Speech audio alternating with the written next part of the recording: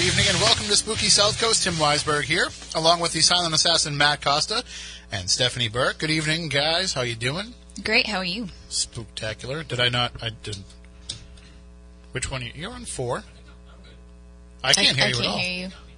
No, I don't hear you at all. Are you listening? You're listening to the little board, right?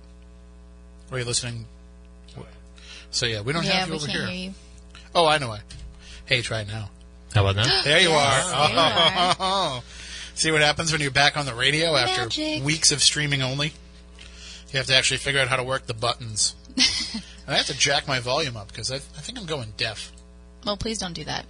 That's not going to be good for the future of the show if that happens. Probably not. But it's definitely... I noticed that like all this week when I was in there doing the news, I had to turn things up louder than I normally would have. You getting like an ear infection or sinus infection or something? Nope. I think I'm just going deaf. Oh, okay. Well, in that case, worst case scenario. Sounds great.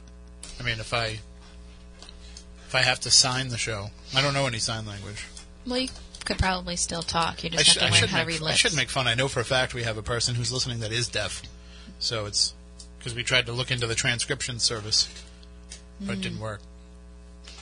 I mean, it'll work. It just doesn't write what we actually say. It's like a bunch of jumbled up stuff. But then again, what we talk about is really just a bunch of jumbled up stuff anyway. Sometimes. So it's not like it's that much of a difference off what the show would have been. But normally we talk about the paranormal. That's what we're here to talk about each and every Saturday night. And, of course, we stream live on SpookySouthCoast.com. You can watch the show as you're listening on WBSM. You can hear us. But if you want to see us, just go to SpookySouthCoast.com or the YouTube app or the free Spooky South Coast app, and you will find the video stream of the show as we go along here. And we've got... I was going to say, it is closed captioned as well. YouTube does that for us. Oh, well, that's good of them. Yeah. Is it accurate? It's pretty accurate, yeah. For the most part, a couple of words here and there. But are you talking about, like, on the replay later on or during the live show? Is it closed captioned? It's after the fact. Okay, yeah, because I know that it's easier for things to be closed captioned at a later time. Right. But, because otherwise, how would they know what I'm going to say before I say it? Rubber baby buggy bumpers. Ha! You didn't know I was going to say that, did you? It's just Stephanie right there. Oh, my goodness. Just typing away. Yeah, that's just typing things before you say them. She's like, I have to use psychic captioning to be able to get all this stuff out there ahead of time. So, well, listen, before we get going with... I kind of want to do a Spooky South Coast Paranormal Year in Review. Okay. So we're going to go back and we're going to talk about some of the shows that we did this year and some of the topics that we covered and touch upon some of the big stories that hit the paranormal world. And, of course, we welcome anybody to call in with their thoughts on any of the big paranormal topics of 2017. And you can do that at 508-996-0500, 877-996-1420. And, of course, in the chat room as well. But, you know, if there's something that popped up this year, it doesn't matter. It doesn't have to be chronologically. We're going to go through the shows chronologically because that's how they're all laid out on the screen in front of me. But if you wanted to, you know, talk about something that came up during the course of the year and we haven't gotten to that month or whatever, don't worry about it. Just call in and share. But before we get into that, I'm surprised that I got a lot of people liking a picture that I put up on social media last night. Stephanie, I don't know if you saw this, but... I did. My son and I are watching Netflix, and for anybody that has Netflix, a great documentary series called Myths and Monsters, where they do... It's a documentary, and it's really looking into the stories behind a lot of these mythologies, and like the people of the time and how they applied this mythology to them and everything. You know, they kind of get into why, like for example, there's an episode on the wilderness and about the magical power of the wilderness. But why would they consider the woods to be a magical place? Well, because, you know, there's beyond the civilization that was there at the time. You know, all these things getting into the backstory of it. But it also has some narrative storytelling elements as well too. They tell you a lot of the legends as you're learning about them, and they always have like one centralized legend that is a story that carries out through the whole episode. So it's very well done. So as we're sitting there watching last night's episode on the wilderness, the one we were watching last night, they start talking about the Brothers Grimm and about how they would put out these different editions, and they show some other, you know, some of the later editions that they came out with when they would revise the stories and what have you. And I turned to my son and I said, you know what's funny is I have, somewhere in this house, I have a book of Grimm's Fairy Tales that's over 100 years old. And he looked at me like, really? And I said, yeah, I don't remember where I got it, but I brought it home. It's in terrible shape, but I brought it home and I put it somewhere, and if we can just find it, and he's like, I think I know where it is. And so there's a bookshelf in my living room, and it's literally right on top of the bookshelf. Wow. And we just had totally forgotten that it was there. And so he pulled it down, and he's looking through it, and I'm telling him, like, these are not the Disney versions of these stories. Yeah. These are not even what you would find in a modern-day Grimm's Fairy Tales book where they sanitize the stories a little bit. These are the original endings where, people die, people get eaten. It's not always, a happy ending to these stories. And so he's, like, thumbing through, and he's fascinated by it. He just got a camera for Christmas.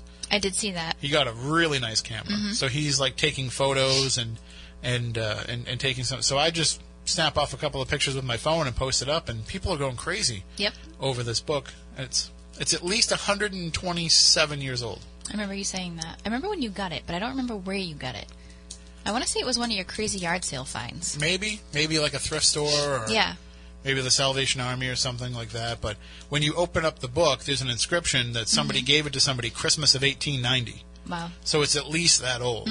And doing a little bit of research online, it looks like it might have been published in 1890. So there's no publishing date. Some of the pages might be missing. I don't know. Right. But it's still cool to have. Absolutely. I mean, I have in my basement, I have a whole bookshelf full of books that are like over 100 years old. Yep. But just none of them are really anything interesting. Some of them are like, I think somewhere down there I have like a manual of like what a housewife should be. Oh my God. From like 1910 or something That's like horrible. that.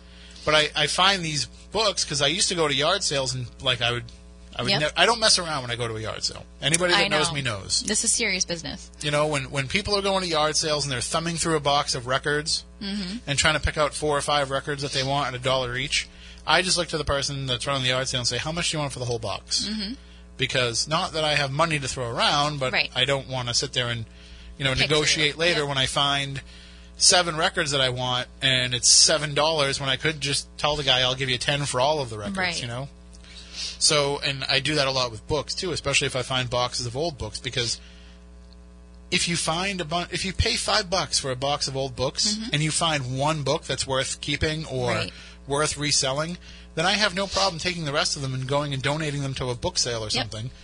But for some reason, there's a bunch of them that I just never donated. So I got to go down there. Hopefully they didn't get all mildew or anything. It's dry in my basement, but you never know with books. Right.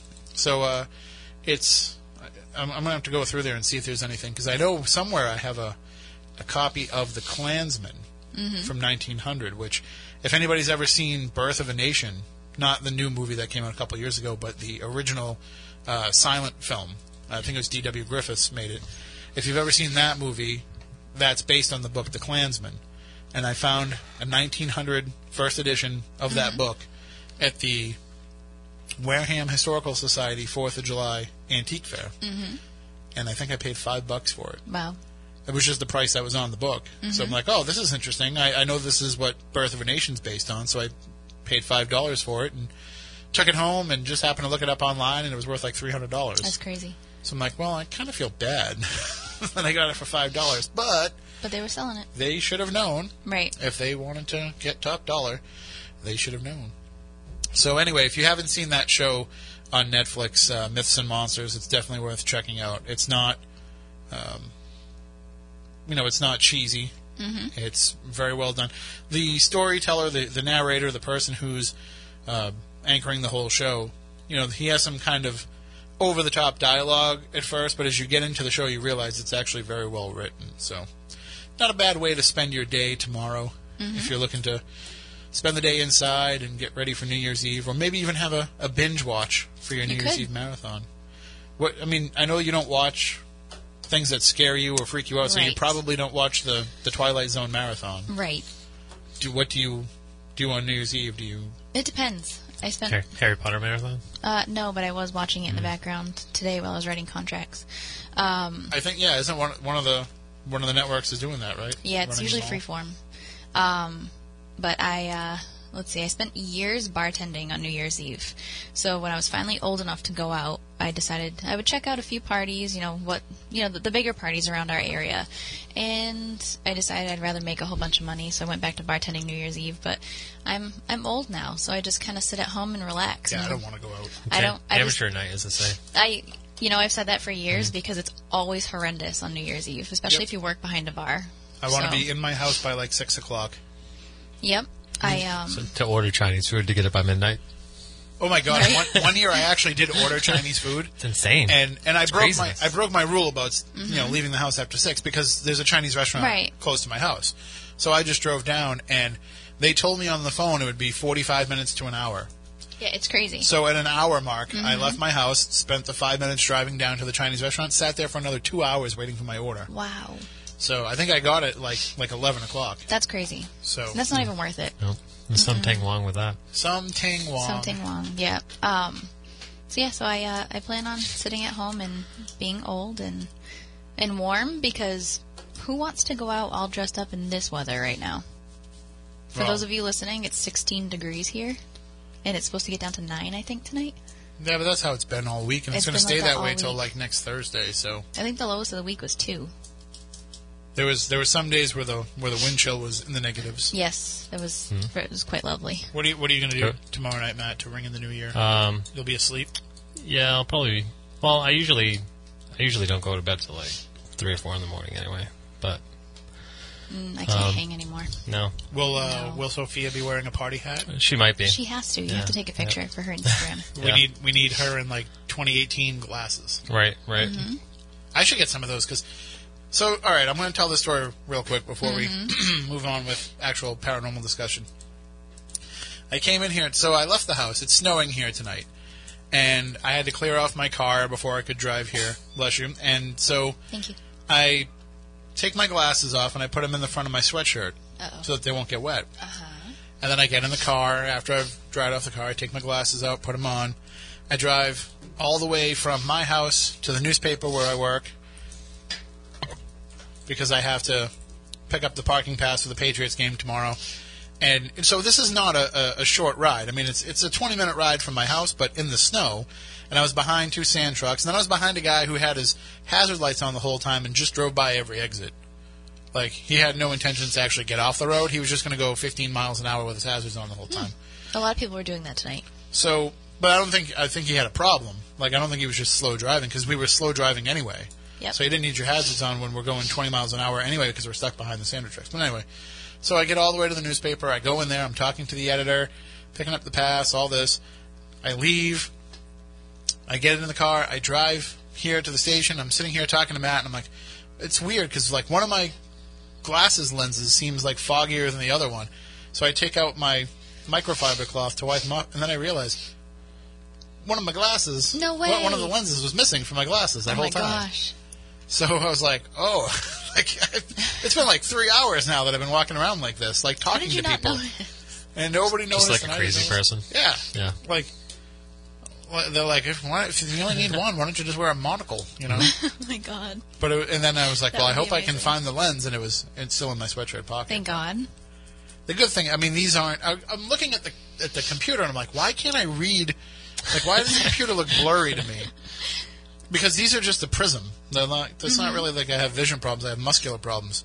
So I was like, well, this is just odd. Maybe the glasses need to be replaced. But well, I'm glad you found it. I'm glad you figured out the issue, and all is well. Only me. Mm-hmm. We have a call on the line here. Let's go to the phones. Good evening. You're on Spooky South Coast. Yes, I just had one question. Sure. Like, you guys seem fairly into the UFO stuff. In your readings and lookings over of this area in particular, what is the best UFO, credible UFO, that you've ever heard of in this area? I'm just curious. I'm going to hang up to listen. All right. Well, thank you for the call. I would say that, in my opinion, the most credible story that I've heard, you can actually hear the story in the Bridgewater Triangle documentary.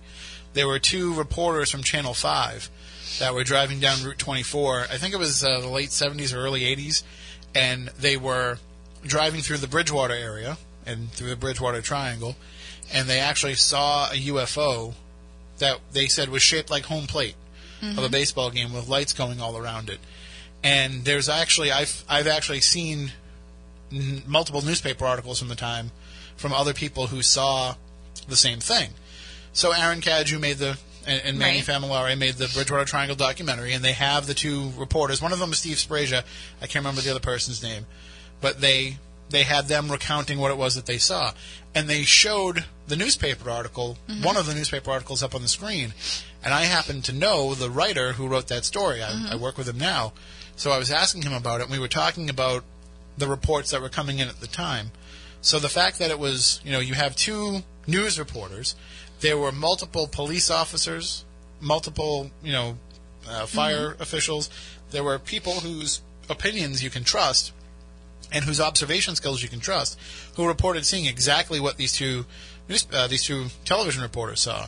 So to me, that's probably one of the most credible, because there's a lot of people who had their reputations that they had to put on the line to share that story. So that one will always stand out to me. I know you're not really into the UFOs, but I'm sure you've heard some of the stories. I've heard plenty of stories, and people say that there's constant UFO sightings around our area, South Coast Massachusetts. I think the most credible story I heard, older story, my dad had witnessed one in Rochester, and had told us about it for years, and this was long before I even got involved in the paranormal, and the internet wasn't really a thing back then. I know my mom's had experiences too. And I think the most recent was one that I told you about, where my good friend, who is a police officer, had shared with me a call that he had gotten about a sighting, and that another cop who he was friends with actually witnessed. So it and that was very nearby here. I'm not sure if I'm supposed to tell the details or not, so I'll keep it to myself for now. Yeah, but I tried to pursue it for a story, right, and we never got any confirmation. So we should probably kind of keep it. But yeah, we can say that this came from very reliable, extremely sources, reliable. So that was very interesting to me, because the way that I look at all paranormal, it's unexplainable. We don't have anything to really, put it up against to prove what we see. There's no manual on what we experience. So when somebody comes to me and says, I don't know how to describe this, I don't understand what this is, I can't explain it, and they send it to me and it's strange, it was that story was a little mind-boggling for sure. Matt, what about you? Were there any UFO stories that stand out to you? In this area? Yeah. I know from some of the stories Moniz has said. He said it's like, and Stephanie has said, I mean, this whole area is very active. A lot of people attribute that to the Army base around here, and we have all these small airports and things, but, I mean, it could just be aliens see that this is kind of a landing area. It's an attractive spot. Yeah. Do you remember the night we were on the air? I think it was before Stephanie was part of the show, but there was a UFO sighting on Route 140. And it was like an hour before we come on the air, and people were calling in to report that they had seen this UFO over 140. Oh, okay. And we tried calling the airport and seeing if there was anything out of there. Yep. They said there wasn't anything out of there. So I think they eventually ended up finding out that it was something like Earth-based. Mm-hmm. But still, the fact that there was a sighting and people thought to call in to us, to share it with us, was pretty good. And of course, there's also the Paid-Naram UFO flap as well, which in the early 1900s, I think it was like the 1920s, 1930s, when Hetty Green left Round Hill to her son, Edward or Edmund, and he called himself Colonel Green, but he wasn't actually a colonel. But when he started allowing MIT to come and conduct experiments at Round Hill, and they built that, what we used to call the martini glass, but they've since taken it down. It was a radio antenna. And then they also had, for those of you who have been to the Museum of Science, they have the lightning show, and they have the Van de Graaff generators inside there that make the lightning. Those used to actually be at Round Hill. Really? So that's where they were originally built, and they were conducting the experiments at Round Hill. So all of this activity was drawing in a lot of UFOs. So it would be like on an average night, you could go down to Round Hill and sit there, and you would see these lights in the sky. And we're talking the 1920s, so you're not getting a lot of air traffic activity happening. I think it went into the 1930s and 40s before they eventually just moved the Van de Graaff generators to the Museum of Science. So I think it might have been the 50s even. How did I not know this story? I don't know. It was in my book. It was Shut in up, Coast was of it the really? South Coast, yeah. I read that book, so I should know. I'm pretty It's sure I been- wrote about it in there. It's been a long time since I read the book. It's all right. You don't need to go back and read it. A fine. really Once- long time. Once is enough, Like almost 10 years, right? I guess. Came out in 2010. Oh, okay, so yeah. So- Well, yeah. As long as you bought it. I Yes. don't care if you ever read it. As long as you bought it. I read it in It's in the like bargain 24 bin hours. now. Stop it. It's in the bargain bin. It's if an anybody excellent wants. book. It took you 24 hours to read that? Mm-hmm. It Well, took maybe me not one 24 dump to hours. read it. Stop it. One dump. I read it cover to I cover. read it a little bit at work, Isn't and it then I free went on- home and I is read it it all free on night. Kindle? Is it free? If you have, If you have the unlimited? if you have Kindle Unlimited, most of those History Press Haunted America books are free. So, Do you have a Kindle? do Do you have a Kindle? I don't. No? I think I have it on my iPhone. or I iPad. don't. Yeah, I don't have a Kindle, but I did have Kindle Unlimited Oh. up until I think I canceled it last month. But that's because researching haunted towns, I found a lot of those little books helpful for different haunted areas. So that's why I had it, because I'm not going out and buying 100 different Right. haunted town books at $20 a piece. Right. They're not all in the bargain bin like mine is. Stop it. I don't know if it really is. I always say that, but I don't know if it really is. It's still on the shelf at Barnes & Noble. But they wouldn't let me sign it. I thought it was a book. Just go in there with a roll of bargain bin stickers and just stick them on. Be like, these are bargain now. Half These price. are mine. Half price. I used to buy a lot of a friend of ours' books at bargain prices at Barnes & Noble. That's the best way to do it. Save And I some didn't money. realize that I would ever become friends with them. So, Maybe, I don't know how it works. I think we get paid the same either way. yeah, I don't think it matters, but They pay us so little for books that it doesn't really matter. All right, well, why don't we do a little bit of a paranormal year in review for the rest of the show? And again, Okay. if anybody wants to call in, 508-996-0500, 877-996-1420. So the way I'm going to do this is I want to go back and kind of recap some of the shows that we did, see how much we even remember about. It's always funny when we look back like to something we did 10, 11 months ago and we're like, what was that? I don't even remember Right. that. But there were some shows this year that were very memorable, and so I just want to touch on some of the topics that we were covering at those times and see, how we feel about them now this far out later on. And again, if anybody wants to share any ideas or any stories or any topics that came up over the course of the year that we're forgetting, just call and let us know, or let us know in the chat room, because I'm sure it's hard to remember everything that we covered over the course of the year. But, right.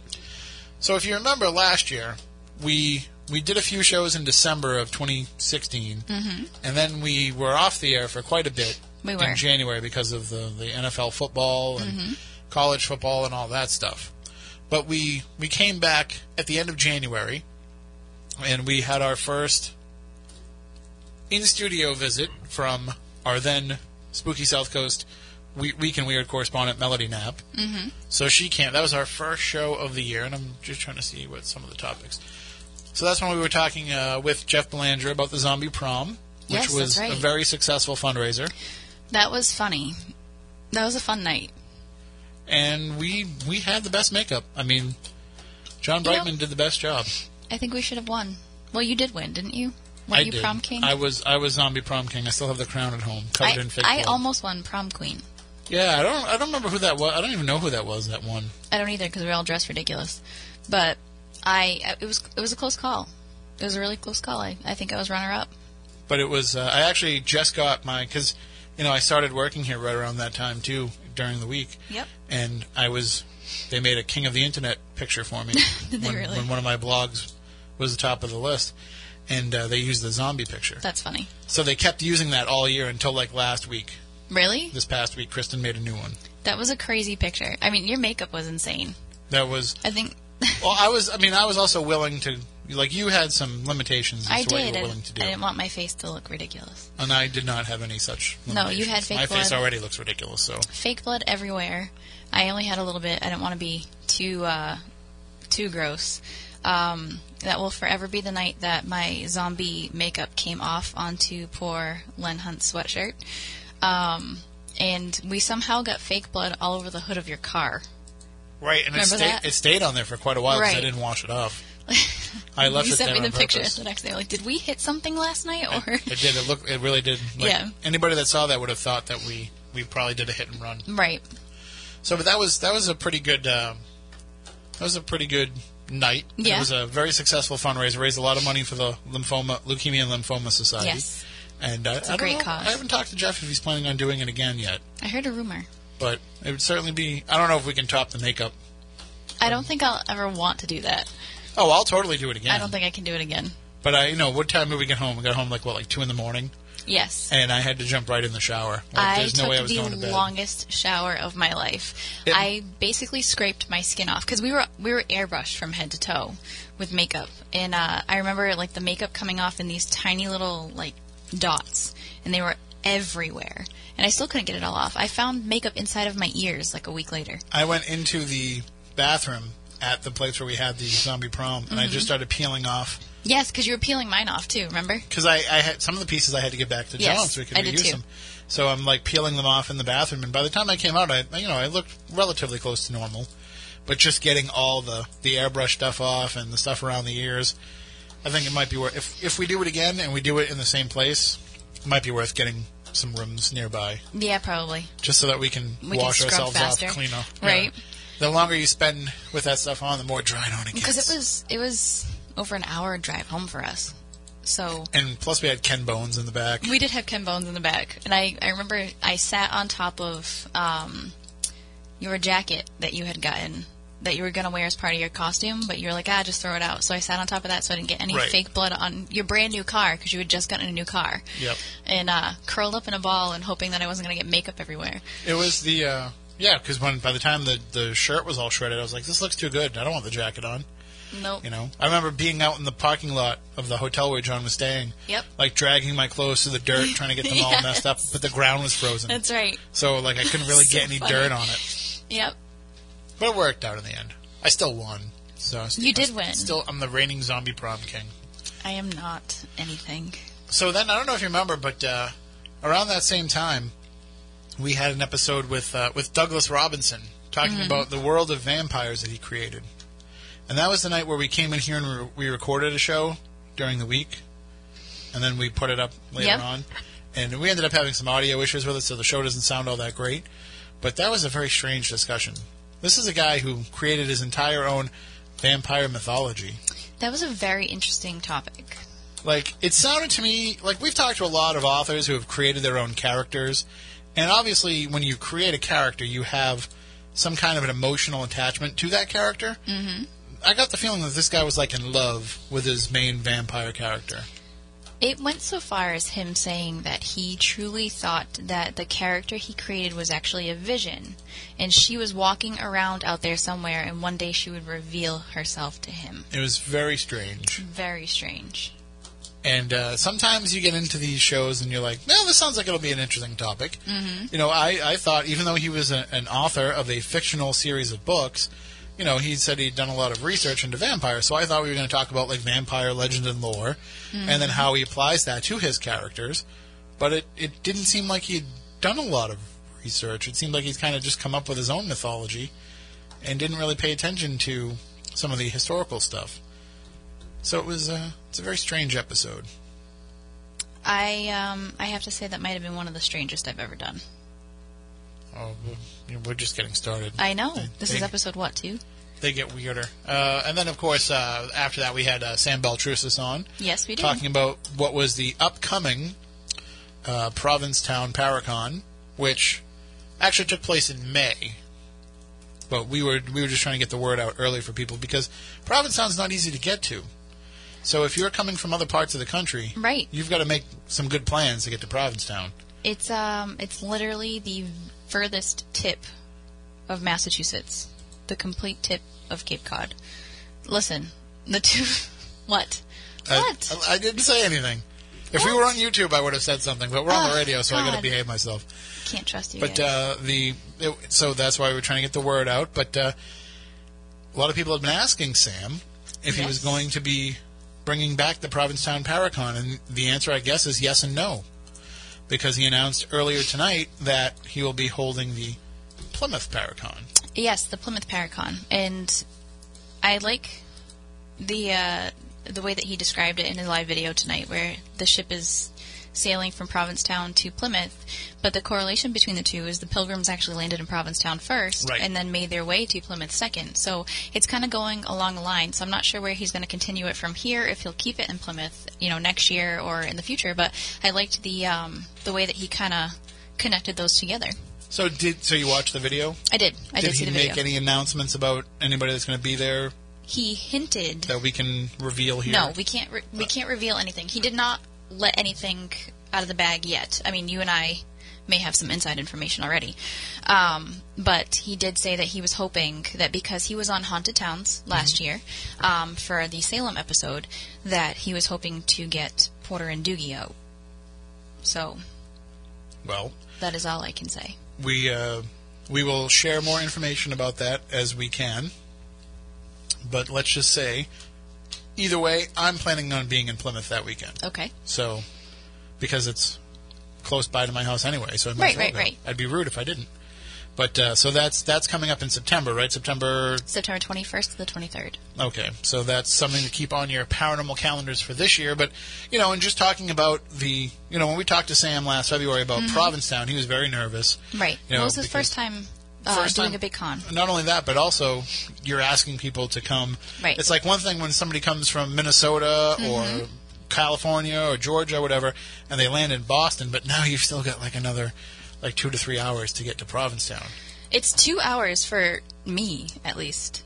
And that's depending on traffic. You're 20 minutes from my house, so it's Cape traffic. It's 40 miles from my house, 42 miles from my house to Provincetown.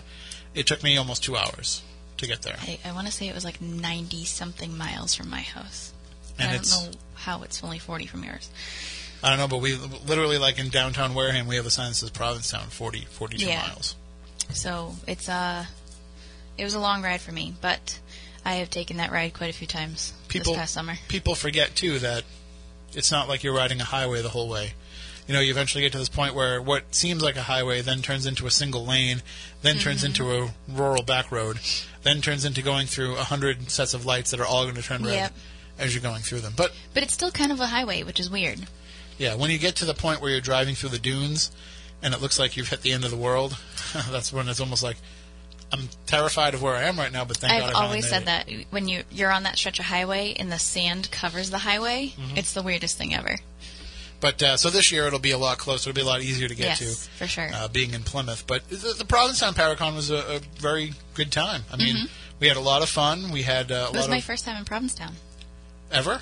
Ever, apparently. I thought I had been before, but I hadn't. We had some adventures. Oh my God, it was so much fun. We had a great time, but I think one of my favorite parts was driving through the streets of Provincetown.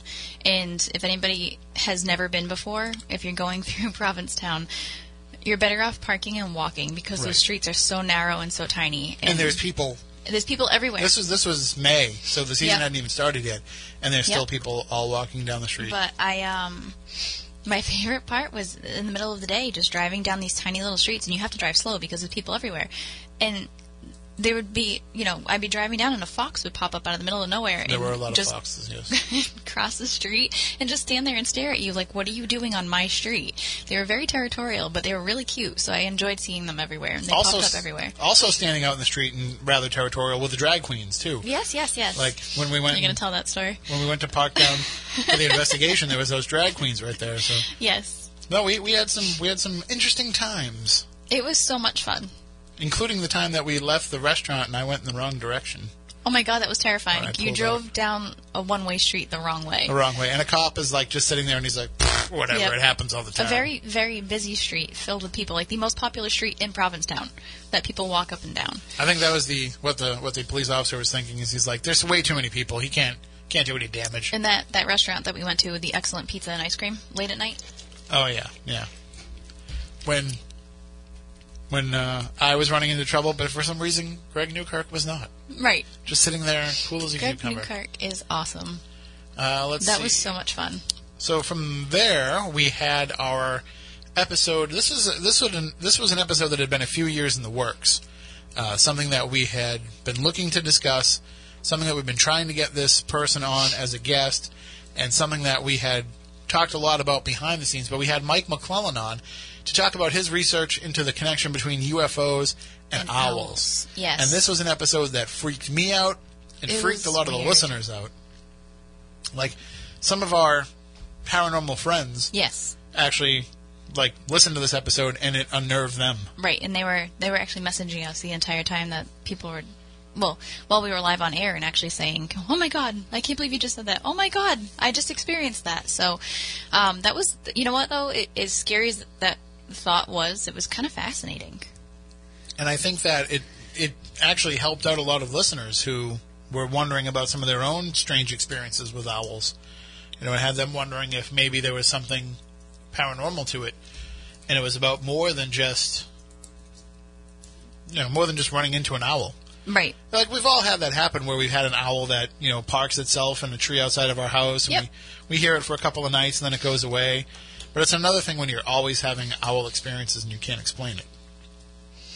Yeah, or consistent owl experiences. And what's strange about that is ever since we've done that episode, I think the owl that was in the tree outside my house is no longer there. And he'd been there for years. Do you think he caught on to you? Maybe. Maybe that's what it was. Maybe it was Mike McClellan sending the owl my way. To make you get To mine. remind me to book him. I was like, you always forget me. We tried. You're always like, who should the guest be? Who? And it turns out it should be him. But no, that's a great episode, and it was a great discussion, and it's certainly something that's picking up a lot of traction in the UFO world. Mike's research is really getting picked up by a lot of people, and As folks well are it starting should. they're paying more attention to it. Right. So we're going to have him back on at some point, because there's probably a lot of follow-up to that. So where did we go from there? Well, then we got into March, and that's when we had our second Paranormal Potpourri episode of the year, which, for those who don't know, that was the witty title that Matt Costa and I came up with for some of these shows where we just talk about stuff. Where we just Right. it was inspired by the old Jeopardy category, where they would just put a bunch of random questions and call it potpourri. We have fun Right. with those though. Right, because you never know where they're going to go and what we're going to No. talk about. But generally, Just like last week. those shows pop up because we either forgot to book a guest, or a guest canceled, or what have you, or there's one or two things that we want to cover, but it's not enough to talk about for a whole show. Right. So we kind of just throw it all out there and see what sticks. And so some of these Paranormal Potpourri episodes have actually been very thought-provoking, and some of them have been All about food. yeah, usually about snacks. Spooky But snack. They're usually well received. they do. People love them. People actually, you know what? Some of those are our most popular episodes, I think. And in this one, we were actually talking about things such as spiritualism, the difference between being a medium and being a psychic, and we also had callers calling with some of their own experiences. So, Right. I mean, this is like behind the scenes for those who now it makes sense. If you go back and listen to this episode now it makes sense. But that was when I was working on putting together the Haunted Towns episode Yes. from Cape May, where we were researching spiritualism as Correct. being kind of the central theme of that episode. And so that's where some of that stuff came into play. And we were actually discussing things and basically talking about things that I was utilizing in the research for the episode. Correct. So But it we was- couldn't let that on. Right. It was kind of just throwing things out there and having those discussion points. So a little bit of a, That's when behind you the and I were curtain going thing. back and forth a lot about, old school versus new school Right. and what's better, what's not. Can we fit this into the episode? Can this work? And I took that discussion of that topic on the show and I sent it to the Haunted Towns Yep. production team and said, here's some of the things to consider and look at. So that's what we basically used, all of you, the Spooky South Coast audience, to help create that episode. So The episode still would have been better with table tipping. thank you for your help. And so from there, we also had on Seth Breedlove, who's one of our favorite guests to have on all the time from Small He's Town great. Monsters. And we were talking about the Mothman legend, which was the new documentary that Small Town Monsters had coming out. Seth has just exploded. Mm-hmm. Like, even since we had him on earlier this year, he's just everywhere now. He won Cryptozoologist of the Year That's awesome. And he has more films in production, more films coming out. The Small Town Monsters brand has become a favorite of people not only in the paranormal, but people who just love to talk about weird things and love to watch documentaries about weird things. And it's so great to think back to, when he released his first film and he came on. I think we were one of his first ever interviews. Right. And he had been a long-time listener, but he, never thought that he would actually be a guest someday. And now look at him. Now he's so big we can't even get him to come back. That's not true. I'm just kidding. He'll come back whenever we need him to. It's nice to see people explode like that and great things and success happen for them. And especially when they're that passionate. I don't want to wax nostalgic on this too much because I really don't want to keep tooting our own horn all that much, but we've done a lot with this show over the last, what will it be, 12 years next month? So we've done a lot with this show in terms of like the reach that we've had, and like it's kind of funny to look back and think of like who we've inspired, who we've brought together, who we've made connections with and connections to and connections through, and all the it's kind of amazing when you look back at it. We're like a weird little central hub for some people. It's almost like we were supposed to do this. Yeah. Well, 12 years later, it was still here, right? I mean, it'd be nice if we were supposed to do this and get paid for it, but cough, cough. I guess you can't have everything. And then, so from there, then in March we had.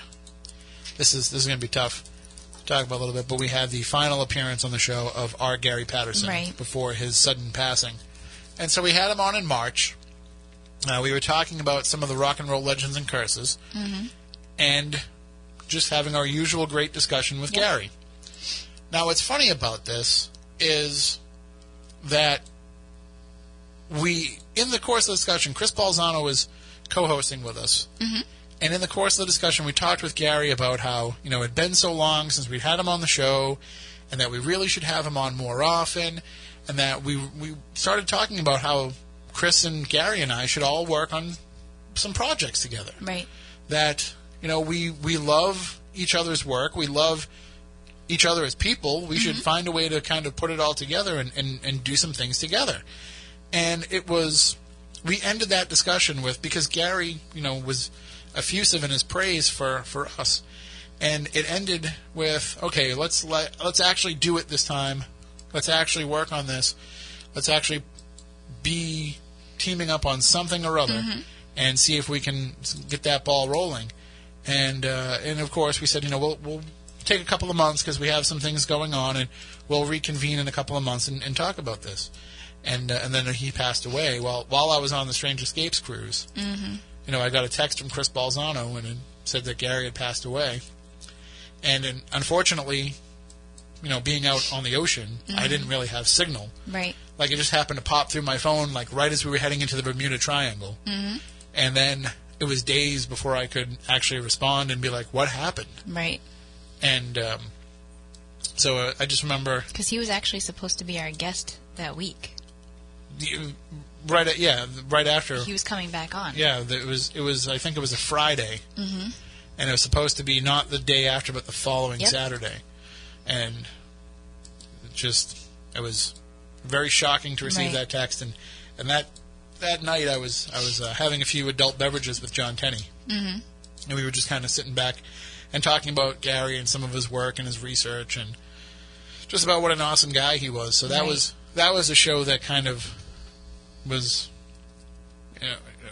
that'll be one that I go back and listen to again and again, because that was back in March 18th. That was his final appearance with us. So, going through the year as well. Speaking of people who came back after, Chris did a great job this past year of finding people that hadn't been on the show in a while and getting them to come back. Yep. Like, we had Heidi Hollis on, who we hadn't had on since the very first year of the show. Yeah, it was 10 years, I think, right? And she had been somebody who was one of our most controversial guests when she first came on, talking about her experiences with alien beings, talking about her experiences with shadow people, And I don't know why it took us so long to bring her back, because as our show was growing, and as Spooky South Coast was kind of, bless you, finding its legs, we had Heidi also rising up. And she also was building this huge following. And it was just weird that, we're kind of parallel in terms of our growth, but we just never brought her back on. So it was nice to reconnect with her and have her back on. Agreed. And, of course, we talked about the evolution of the Shadow People from the time she was one of the first people writing about them and talking about them to now it's something that people are experiencing all the time. Right. It's very common now. It's funny when we both stop to take a drink at the same I time. know. Sorry. Someone in the chat room just said rebook Commander San Isidro. I don't know if... First of all, I don't even know. I don't know that. if she's still alive. Because she was pretty... I vote no. She was pretty elderly when we had her on. And that was a while ago. And I don't know if... I'm sure she would come back on. I can't do it. Even... I first think of all, that's where I draw the line. she's probably forgotten about what happened. Second of all, it's not like she's not making a whole bunch of appearances on other shows, which is part of the reason why I think she's probably not with us anymore. But if she is, she's not making a lot of other appearances, so she'd probably be willing to come on.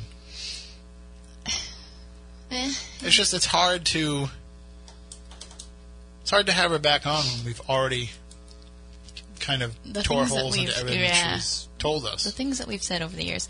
Well, no, I wouldn't worry about that. I'd just be more worried about having her come on and telling the same story. Right. And we've already poked holes in that story. Yeah. So how can we sit and listen to it again if we've already not accepted it the first time? That brings us to something else Jim just said, was bring back Jesus. That was It's very the interesting. same. That was 2016, but it was still a very interesting The episode. second coming of Jesus. That was, what was his name? Richard Brown, I I think? don't remember. Something like that. But he claimed he was the reincarnated Jesus, the resurrected Jesus. Right, who sells puppies. Who flashes his money on the internet. Oh, right. He's a Right. baller. Yeah. I don't remember the original Jesus being so concerned with money. No, I'll no. give you, what was it, like $42,000 if you can prove that I'm not Jesus? Right, just 40. Seems like a random number. Yeah, it was weird. It Or was maybe it was bizarre. biblical, I don't know. Yeah, it probably Hey, had to do with a psalm that we we're don't probably know. all going to hell, so it's fine. But yeah, that was a very interesting night. And Right. then, I was willing to give him the benefit of the doubt because I don't know. I don't know that you're not the resurrected Jesus. I can't say that for sure. So you can come We on were and willing to hear him out. you can share your reasoning why, and we can have an intelligent discussion about it and see where it goes. It didn't go intelligent. It just got weird. It was very strange. When he started talking about how certain people were going to follow him and the rest of us were all going to die, or Oh yeah, certain races and religions and everything else. Yeah, and we're he gonna was live going to on exile them to different hell on planets Earth. or something. I'm pretty sure he said that Muslims were not allowed in his new kingdom. Yes, I think so. So there was that. That was bizarre. Then there was the fact that they were going to have a part of Earth that was all for them, and they were going to survive all these trials, and the rest of us were going to die. You know, and- I don't get angry often. I was angry at the end of that episode. I was an angry elf, for sure. I think that the reason why I tried to be nice to him was because I thought if there's even the remote possibility that any of this is true, I don't think Jesus would piss you off that I much. want to be allowed in Jesus land. I don't want to go through all that trials. Jesus. I think that's a place, actually. Jesus Land? Yeah. Jesus land? So it's Yeah. an amusement park? I'm pretty sure it is. I think it's in Tennessee or something. Stop it. We can go if you want. I mean, I have connections in Tennessee. I could Do probably they call have and a ask. Do they have a crucifixion coaster? I think they have a Noah's Ark ride, but it's like a log ride, like a flume. Stop Yeah. it. Stop But you it. have That to- does not But does not exist. You can't ride it alone. There has to be two Right. at all times. I'm getting on Google right now. And then the crucifixion coaster where they have No, if we weren't going to hell now, no, We're definitely. you know how they have For sure. you know how they have those roller coasters where you hang down from Yeah. and then your feet dangle and everything. These are ones where you hang down but you're on the cross. Yep. And so as you go around the loop, everybody's cross goes upside down, and then people have to pray because they're that's the sign of the demon. And then go on. So anyway, do you think they have an exorcism haunted house or something? Maybe. Stop it. That'd be good. I kind of want to go there now. I just want to see. I know they had Bible Land, but Bible Land closed. Did it? That's sad. Bible Land's one of those like abandoned amusement parks that you can go and I think it might have been like Jimmy Swaggart's place or something. But you can like go down there and explore the abandoned amusement park now. I can only find articles where it says people were opposing it. So I'm going to have to shoot out a text. Do you remember Dreamland, Matt? Kirby's Dream Land? No, not the game. No, I don't. Well, I remember it was a rumor. It was a rumor. It never came to be. For a long time, they were supposed to put a theme park around here. Right, it was going to be like in Plymouth, right. like in the Plymouth Wareham area, and like nobody really had an idea of what it was going to be, but it ended up not happening. It didn't get approved, but for a long time we were always saying like, wait till Dreamland comes in. Right. Wait till Dreamland comes in. Well, speaking of Dreamland, we're getting closer and closer to being able to go there ourselves. We have 1 hour left in the show, but we're going to take a break because we're on the radio tonight, so we're going to take a break. See? We forget about this. Right. So we'll be back with more Spooky South Coast following the news coming up in just a few moments here on WBSM.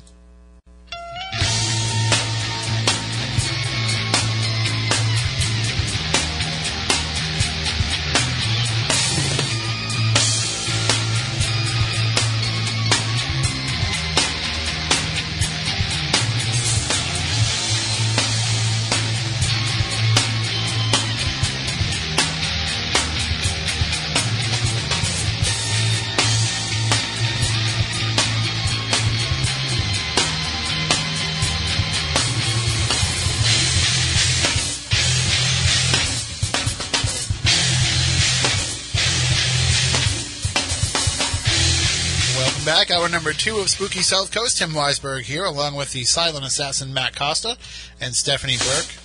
The science advisor is off on a Bigfoot case tonight. He texted me earlier and said that he was heading out to western Massachusetts, out to the Berkshires, to deal with a Bigfoot case. So, well, I guess there was something that's been going on there, so they called him in. So he's been doing a lot of Bigfoot work lately, since he's hooked up with the BFRO. Right. So, that's good. He said he's going to try and call in if he can. Right. But Most he of the time doesn't. he doesn't have service. Well, and he said the other problem, too, is he doesn't know if he can talk about Right. the details of what it is they're doing. So, if he can, he will. But if not, I imagine it's going to be a cold night to be Bigfoot hunting. Yeah, but he said that he had to go out there now because you don't want to wait too long, especially where it snows a lot out that way. Like, you want to get on this while it's fresh and new and before the tracks get covered up and all that. I wonder why no one's ever found a Bigfoot. We have had this discussion numerous times. I know. And we just keep talking in circles around it, really. Some of the arguments make sense. You don't really see a lot of dead animals as you're walking through the woods, but you do see some sometimes. Right. So, which would make me think that I would see a Bigfoot at least once. We're going to have Dana and Greg on.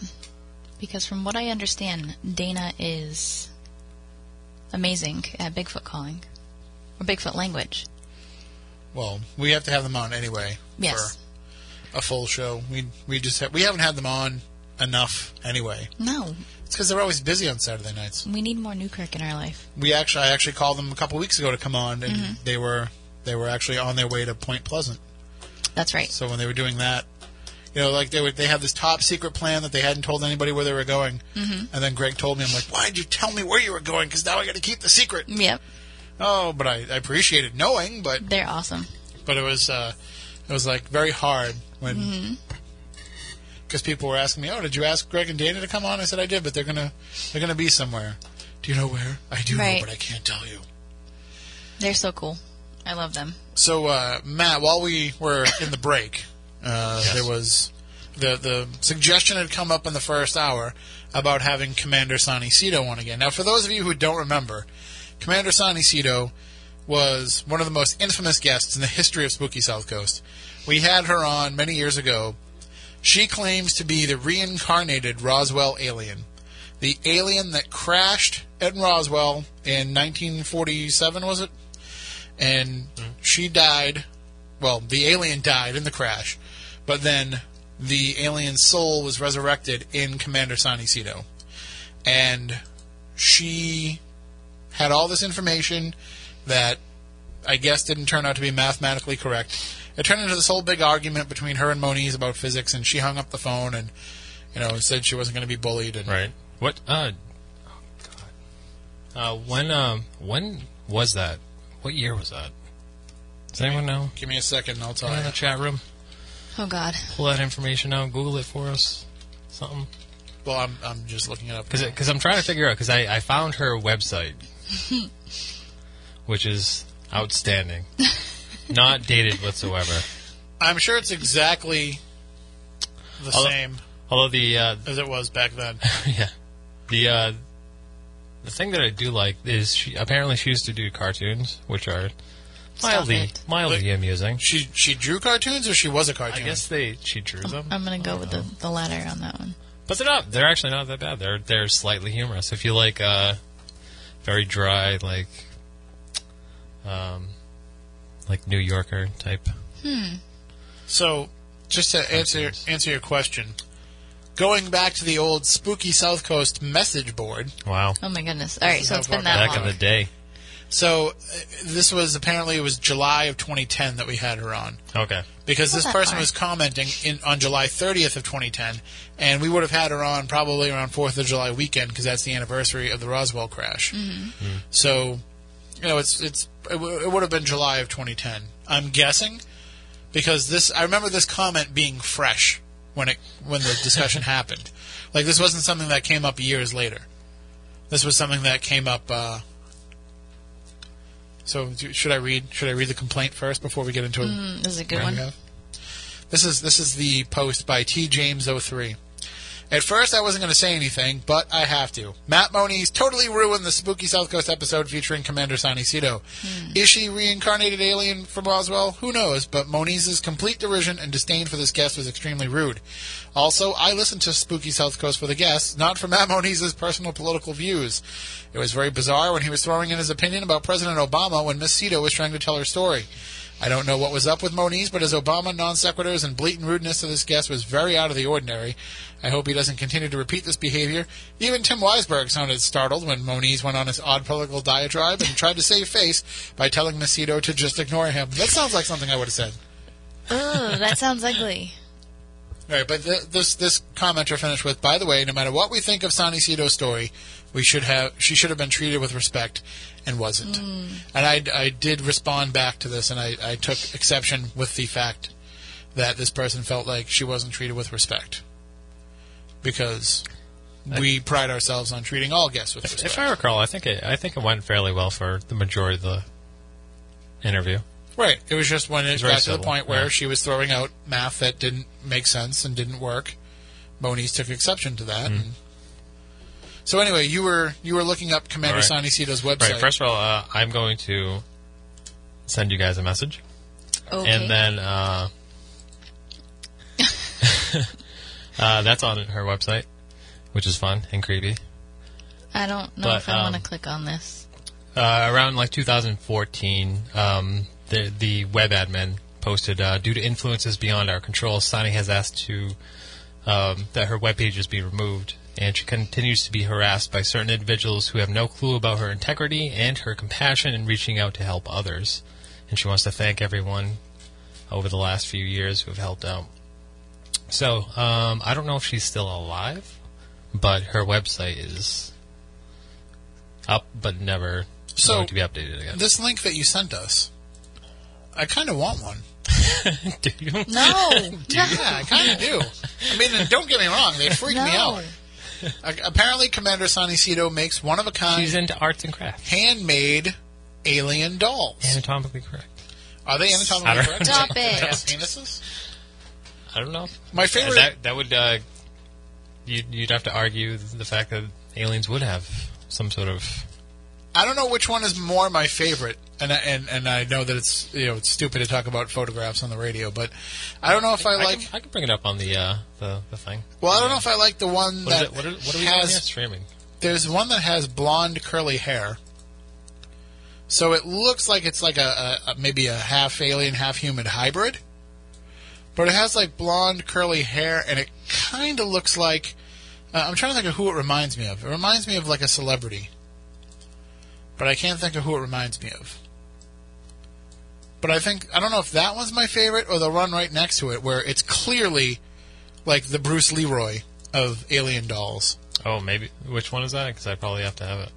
It's got like a blue headband tied around its head, and it has like a blue suit that looks very much like a fancy ninja gi. But I don't know which one's my favorite. I like the one in purple. At the very top there. That one reminds me if Prince was an alien. Oh yeah, that the one that's just like lounging there on the chair. Right. It's just like hanging out. It's cool. So, I found some information I'm going to send to you guys. About Commander Sonny Cito? Yeah. I like It just- on the website she adds like each doll is unique and cannot be duplicated. Handmade. That's crafts. Well, I mean, it could probably be duplicated. They don't look like they're that. You know what I mean? Like they don't look that complicated. Like I'm not any kind of crafter at all. But when I was in 8th grade home economics, I had to make a stuffed dinosaur on a sewing machine. Mm-hmm. And I'm confident enough in my sewing machine skills that I could probably make one of those. These are kind of adorable. I'm changing my tone on these. I'm looking at them again. I just don't like aliens. I don't like the one with the curly hair.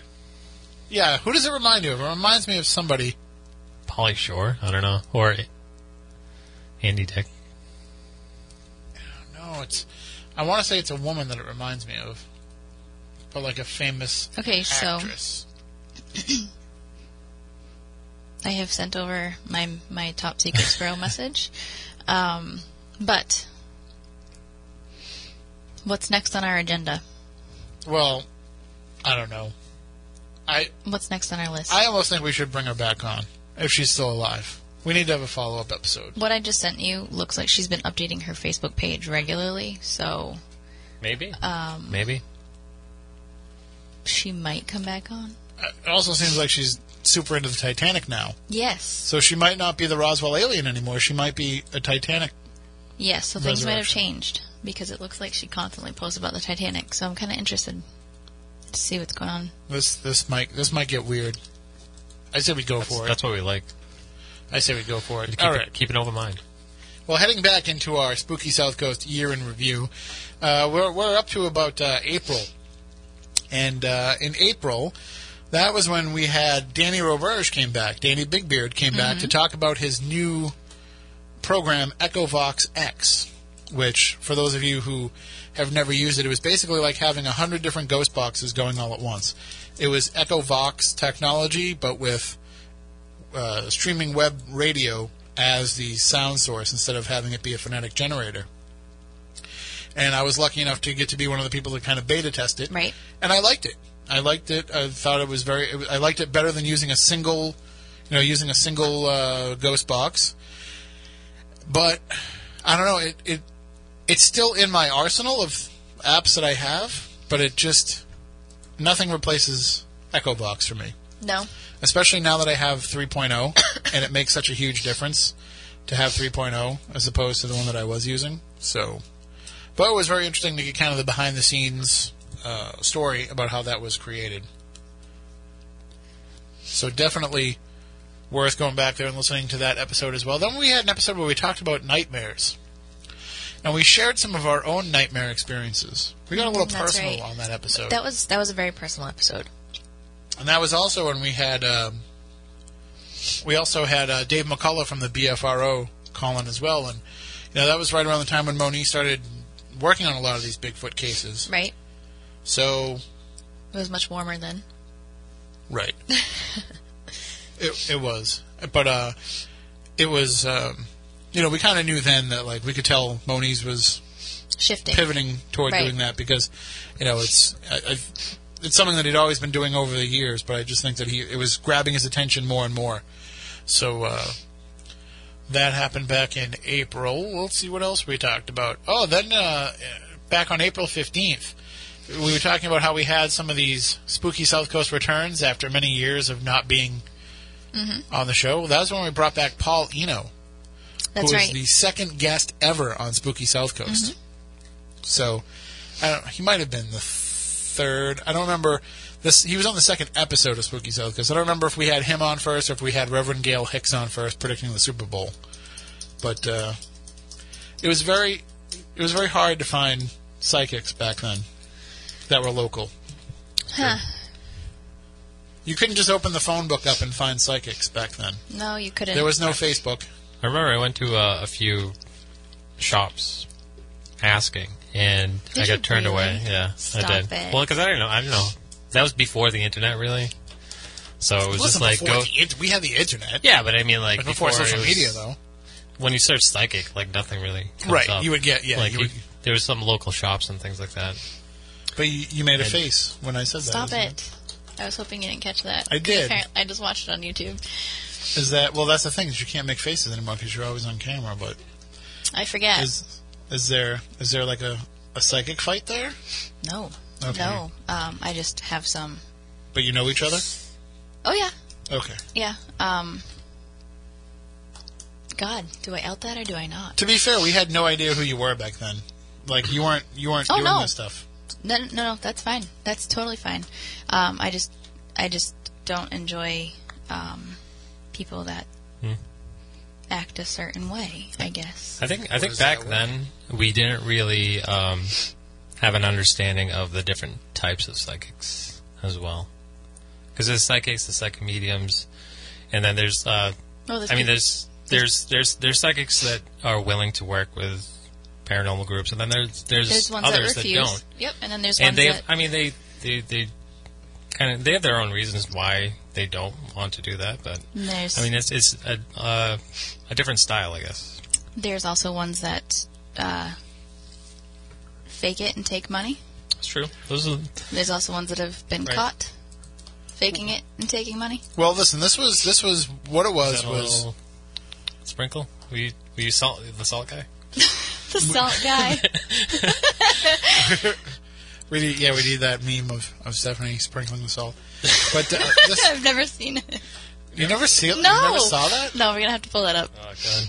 That's all right. I didn't know that he was actually sprinkling salt, and that it meant you Oh, were really? salty until you just said that. So. Oh no, I'm not salty at all. I might be salty that I lost $125 at some point. Oh, good idea. Speaking of which, I taught Jim Phillips what memes were this week. I was gonna Nice. say that Yeah. that It's would have been time. a perfect Kermit sipping the tea meme right there. Well, And Almada. we had her on to predict the Super Bowl. Uh-huh. It was, like I said, it was our second episode ever. So we had her on to predict the Super Bowl, and I don't think she got It was any. totally wrong. Right, It was absolutely wrong. You've had Linda on to do basketball too, right? Yeah, we had her. No, we wrote there was an article in the paper Mm-hmm. about her predicting basketball. But that was just that was like a tongue-in-cheek fun thing. Yeah. And that's how I actually found out about the other person is that there was an article about her in the newspaper, and I Mm-hmm. was like, well, let's call her and see, Yeah. because I didn't realize that there was like a lot of psychics that lived around here. That's hard to Right. do anyway, doing predictions anyway, is it? Of course, there's a lot of factors that come Yeah. into play. Without getting too deep into it. I mean, like, you can't... I still I know feel like people- you can't really go too far into specifics. You can go... You I can don't go know. as far as The understanding that I have is, like, you can kind of, like, pick out a general path for someone or something, some Everything event, involves but free not, will. like... Right. You can't pick out a score or something. I have people that call me every year and ask who's going to win the Super Bowl. My favorite thing to read every year is there's a column that Mike Thomas does in the Fall River Herald News where he asks like famous people who he thinks he's going to win the Super Bowl, who's going to win the Super Bowl, and he just like tries to like reach celebrity. Like he'll email like Lady Gaga's people and be like, "Can I talk to Lady Gaga?" And he'll just get like all these celebrities that weigh in on the Super Bowl. It's hilarious That's awesome. every year. But I always thought about doing that here, like with a bunch of psychics, like just You talking could. to a bunch of different ones and being like, who do you think is going to win the Super Bowl? What do you think is going to happen? What's the final score going to be? Just for fun, though. Whichever one got it right, you're like, you're the real psychic. You are the real one. The rest of you are crap. You can never be on the show. It's going to be Who's like going to my win the own. Bud Bowl? What's his name? Bob, the guy who rates all the psychics. Bob Olson. It'll be my own Bob Olson test. That'd be cool. If you can guess the Super Bowl right, then I usually get the Super Bowl right. I hate doing the score. What about the Puppy Bowl? I've never even watched the Puppy You've never Bowl. watched the how do you not No. watch the Puppy Bowl? man. You're like a prime I Puppy know. Bowl candidate. It's so adorable. Are you trying to tell me that you don't think I watched the Super Bowl, but I'd watch the No, Puppy the Bowl? Puppy Bowl is on before the Super Bowl. I know it is. a little too commercial, I think, this year. Yeah. The Puppy Bowl? Yeah. It's not been Ever the same. since they added the bowl cam, the water bowl cam. Oh, yeah. I don't know. Yeah. They have a camera underneath the Yep. water bowl. Okay. So when the dogs drink the water, you get a shot from Yep. underneath, and it's kind of adorable. But Kind of. The adorable. XFL Yeah. may be coming back, too. I don't know if you saw that. Did you see that, Matt? oh yeah, that'll be fun. Vince McMahon actually put back in for the trademarks and started a new company, sold some of his stock, started a new company called Alpha Sports. And supposedly he's bringing back the XFL. So, maybe we'll carry those games on the radio on Saturday nights and we'll get kicked off. I don't know. We'll have to see what happens. Boo. All right, let's go back into our year in review. So Okay. I'm sorry, we were saying we had Paulino back on. Yep. And we talked more about the idea of quantum physics and the paranormal, and other things that had changed in the 10+ years that we had. What was it? So 11 years since we had talked to Paulino. The next episode, we had Lyle Blackburn on to talk about the legend of the Boggy Creek Monster and some of the other crypto work he has done, and including working with Seth Breedlove on the Small Town Monsters. We did a lot of crypto shows this year. I feel like We it did. was a big year for crypto stuff. It certainly was. I mean, overall, there were a lot of big crypto stories in the news, and we're going to get into one of those coming up in just a little bit. But it seems like it was one of those topics where we were really lagging behind in recent years. So in talking with Chris when he was booking the show, we said, this is something that we've really let fall by the wayside, and we should bring back a lot of that. And I think we did a pretty good job of sharing some of those stories this year. Then we were joined by the Dr. Scott Kolbaba, talking about physicians' untold stories from the world of medicine that prove to Dr. Scott and to his colleagues that there is something more than this, that there is an afterlife, there are ghosts, there is, some sort of other realm where we go when we leave here. And I remember he talked a lot about intuitive healing and intuitive diagnosis. So that was, these are things that we've talked about a lot from the psychic perspective. Right. But it was good to have somebody coming on talking about it from the medical perspective. And I think that's one of the big stories of the year this year, is that there was a lot of those kind of stories coming out in the media. A lot of stories of just miracle healings, people who decided to go to the doctor because something had been bothering them, and if they had waited another day, they would have died. Right. Those type of stories. There seem to have been a lot of those this year. A lot of people who were going into the hospital or going into the doctor to have a small thing checked out, and it turns out that there was something bigger that was wrong with them, and they're like, I never go to the doctor, but this thing has been persistent, so I thought that I would go. A lot of those type of stories that maybe the medical field is finally starting to tune in to some of that stuff. Maybe medicine has gotten to the point where it's become so charted, so figured out, so scientific, so like second nature almost, to be able to go through these processes. Right. That maybe they're starting to that they've been able to make the medical part of it second nature, that they are opening themselves up more to the psychic aspect of it.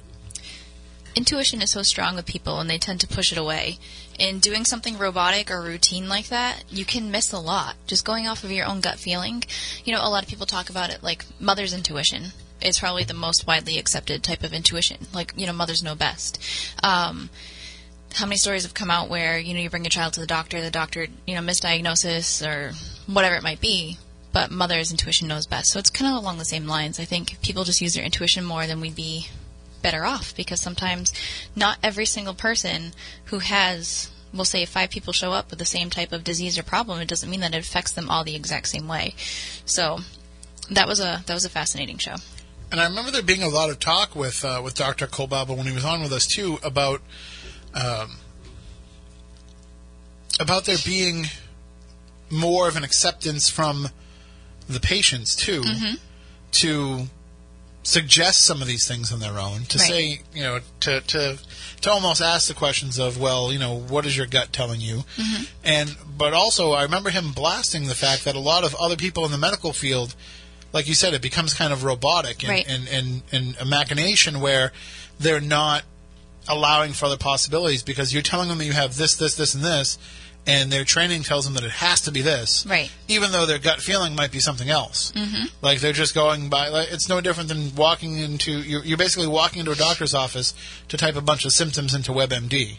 Right. I mean, those little charts where, you have a question at the top, and then it asks you, pick yes or no, and then if you pick yes, then you have a bunch of other options. If it's no, it's a bunch of these options. It shouldn't be like that at all. I mean, even being a Reiki master teacher and having Reiki be widely accepted now, especially, in our area, in Boston Hospital, some of the top hospitals in the world, they offer that regularly to patients that just just wake up from any type of surgery now. My daughter was in Boston Children's Hospital this past summer, and somebody came right in and asked if I would like her to have Reiki, which I thought was amazing because it's recognized now medically as pain management, which it wasn't before. It was just a bunch of foo-foo stuff. You were like, hell no, we're not paying for that. I can just do that You don't myself. have to pay for it. It's complimentary. So I actually told her, we had a great conversation. I said, I'm actually a Reiki master teacher, and I've been giving her Reiki since she came out of surgery and before. She's like, oh my God, that's wonderful. I can't believe that. And she's like, I'm going to go, lend my services to somebody else since she's already taken care of. But it was actually, kind of a cool, eye-opening situation for me that it's being offered more. And, I mean, God, my mother got Reiki certified about 20 years ago. And she had to fight. She was a nurse, and she was taking care of end-stage cancer patients. And she begged her administration to let her do it because she knew that the benefits were going to be great for her suffering patients. And now it's in every hospital. When you're doing Reiki, what is it that you're doing? So you're not physically touching somebody. It's a hands-on healing. You don't have to put your hands on them in order to heal them. You can do 2 to 3 inches above the body. You're transferring universal life force energy. So you're basically, when it's an old Japanese ancient hands-on healing technique, when you get the attunement, it aligns your chakra system a certain way in order to receive universal energy around you. So I describe it to people as like mommy magic. You're a kid, you fall, you get hurt, you cry, but the minute your mother hugs you, it stops. Right. Well, no matter how much pain you're in. That's what I'm certified in that you're not certified in. I'm certified in Miyagi. Okay. Awesome. You're not certified in Miyagi. So, or even if you scrape your knee as a kid, you immediately put your hand on it to make it feel better. So you have healing capabilities yourself, but what happens is if you continuously do that yourself, you run out of energy. This aligns you with universal life force energy, so you have an unlimited amount of energy. So you're basically just a conduit to push healing energy or energy around you into somebody else. So you're giving that person the energy it needs in order to heal itself. So why can't you just do that to somebody without their permission in the hospital? Because they need to accept it. The person, right, but the actual medical staff doesn't have to know that you're doing that. What do you mean? Like, you can go in there and say, hey, you want me to do some of this Reiki stuff? And the person can be like, yeah, go ahead and do it. You could do it, like, Well, if you're a stranger and you show up in their room and they have no idea who you are, it's a little awkward. They're probably going to want to get you kicked out. I'm not going to touch you. I'm just going to have my hands creepily over you. But right, there's no, like, Reiki Me Too movement, like, nobody's... I'm just saying, like, you can do it without touching them and nobody's going to know. So you can't do it without having the patient But if the patient's willing to accept it, it doesn't matter if the higher-ups won't approve it, is what I'm saying. They may or may not allow it because, liability and all that stuff because people are a little crazy. But how's there liability if you didn't touch them? Because people can say you did anything. Yeah, but they don't believe... If the medical staff doesn't believe in what it is that you're doing, then... The medical staff does. Well, they don't have a choice. The hospital administration believes in it. They have it. No, I'm talking before they did. Oh. I'm trying to go back to like when you were saying like it wasn't accepted. I'm trying to say like there must have been a way to do it without them realizing that you were doing it. Oh, I'm sure there was. Do you want me to certify you in Miyagi? Do you want to add that to your arsenal? No, I'm good, thank you. Do you know what Miyagi is? Yes, I have a great idea of what you're about to say. What is Miyagi? I'm not going there. I'm going to let you tell everybody. She doesn't know what Miyagi is. No, I do. So Miyagi is when somebody gets hurt. Right. And they're hurting. Slap you just your go. hands together. Right. And then you rub them together, and then you touch it, and then the pain is gone magically. That's not Reiki. That's Miyagi. It works. You know how crazy it's you better are. than It does. Reiki. Every time my son got hurt growing up, I Miyagi'd him, and the pain went away right away. But you're still transferring your energy to him, which is making him feel better. You just don't have the backup, so you don't get exhausted. And then I just go like that, and it's works every time. Thank God for Pat Morita. Right. What would I know about this world if it wasn't for Pat Morita? Right. All All right, right. what's that? Well, the next episode that we did was May 27th. I was on a boat, and so while I was doing that, you I were took here over. with Lynn Marie. That was the night where you did the entire episode with your feet up on the desk. Tisk. I did. Yes, that's not exactly accepted procedure here.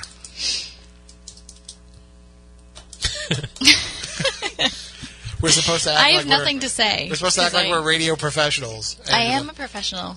I just click on the video. I'm like, are they on the air, or are they just hanging out waiting for a game to end? What's going on here? It was comfortable. I have long legs. She's wrapped up in the So conversation. does Ken Pittman, but he doesn't put his legs up when he's on the air.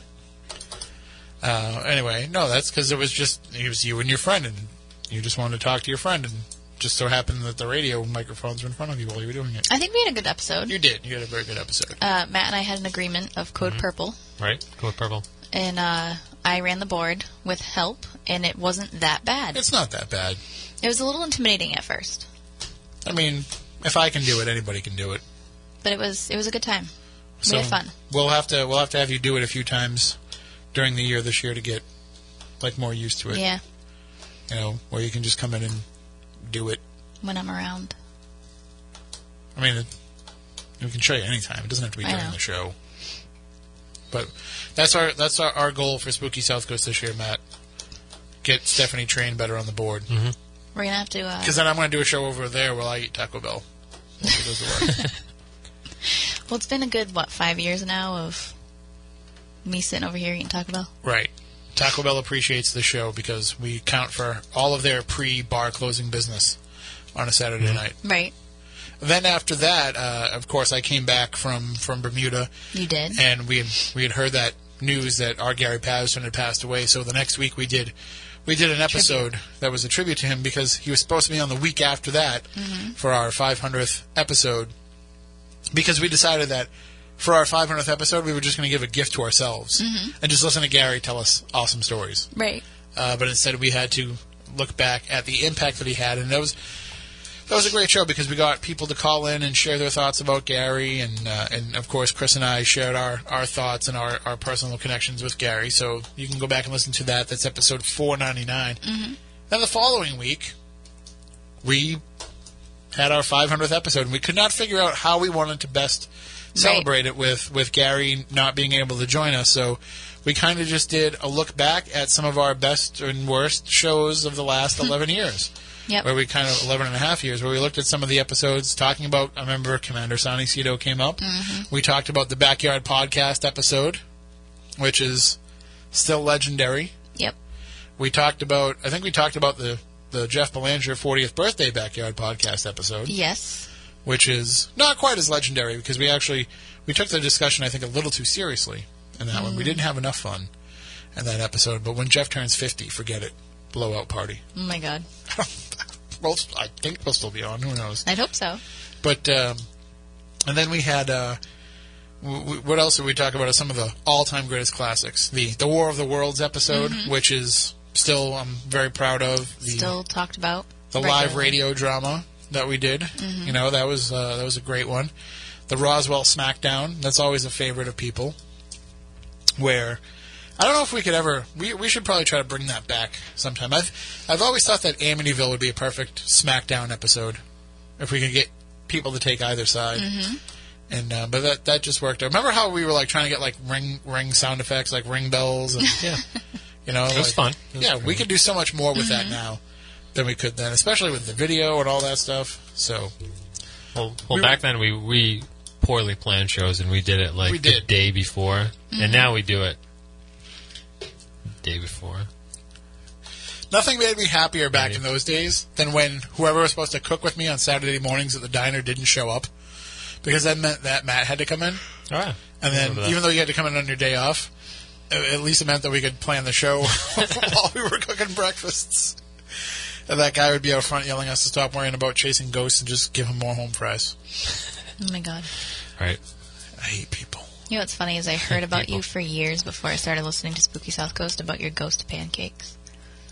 Oh, yeah. Yeah, I did make the ghost pancakes. Yep. Like, who is this weirdo and why does he make ghost pancakes? And he has a ghost show? Okay, I guess I'll listen. Those pancakes were... I don't know why people like pancakes anyway. I've never been a big pancake fan. But I can eat one of them. yeah, that's it. Just one. That's all you need. Lead pipes. I'll one eat them if they pancake. have chocolate chips in them. Lead pipes. That's what Bernie used to call them. They sit in your stomach like lead pipes. Gross. The week after that, we had the first ever time that Jason Offutt joined us, which was surprising considering all the years that we've been doing the show. We had never had him on. We talked about the Missouri butterfly people, shadow figures, so much more. And if you want to go back and listen to that one, we actually discussed in the first hour of that show, we talked about the paranormal power of mirrors.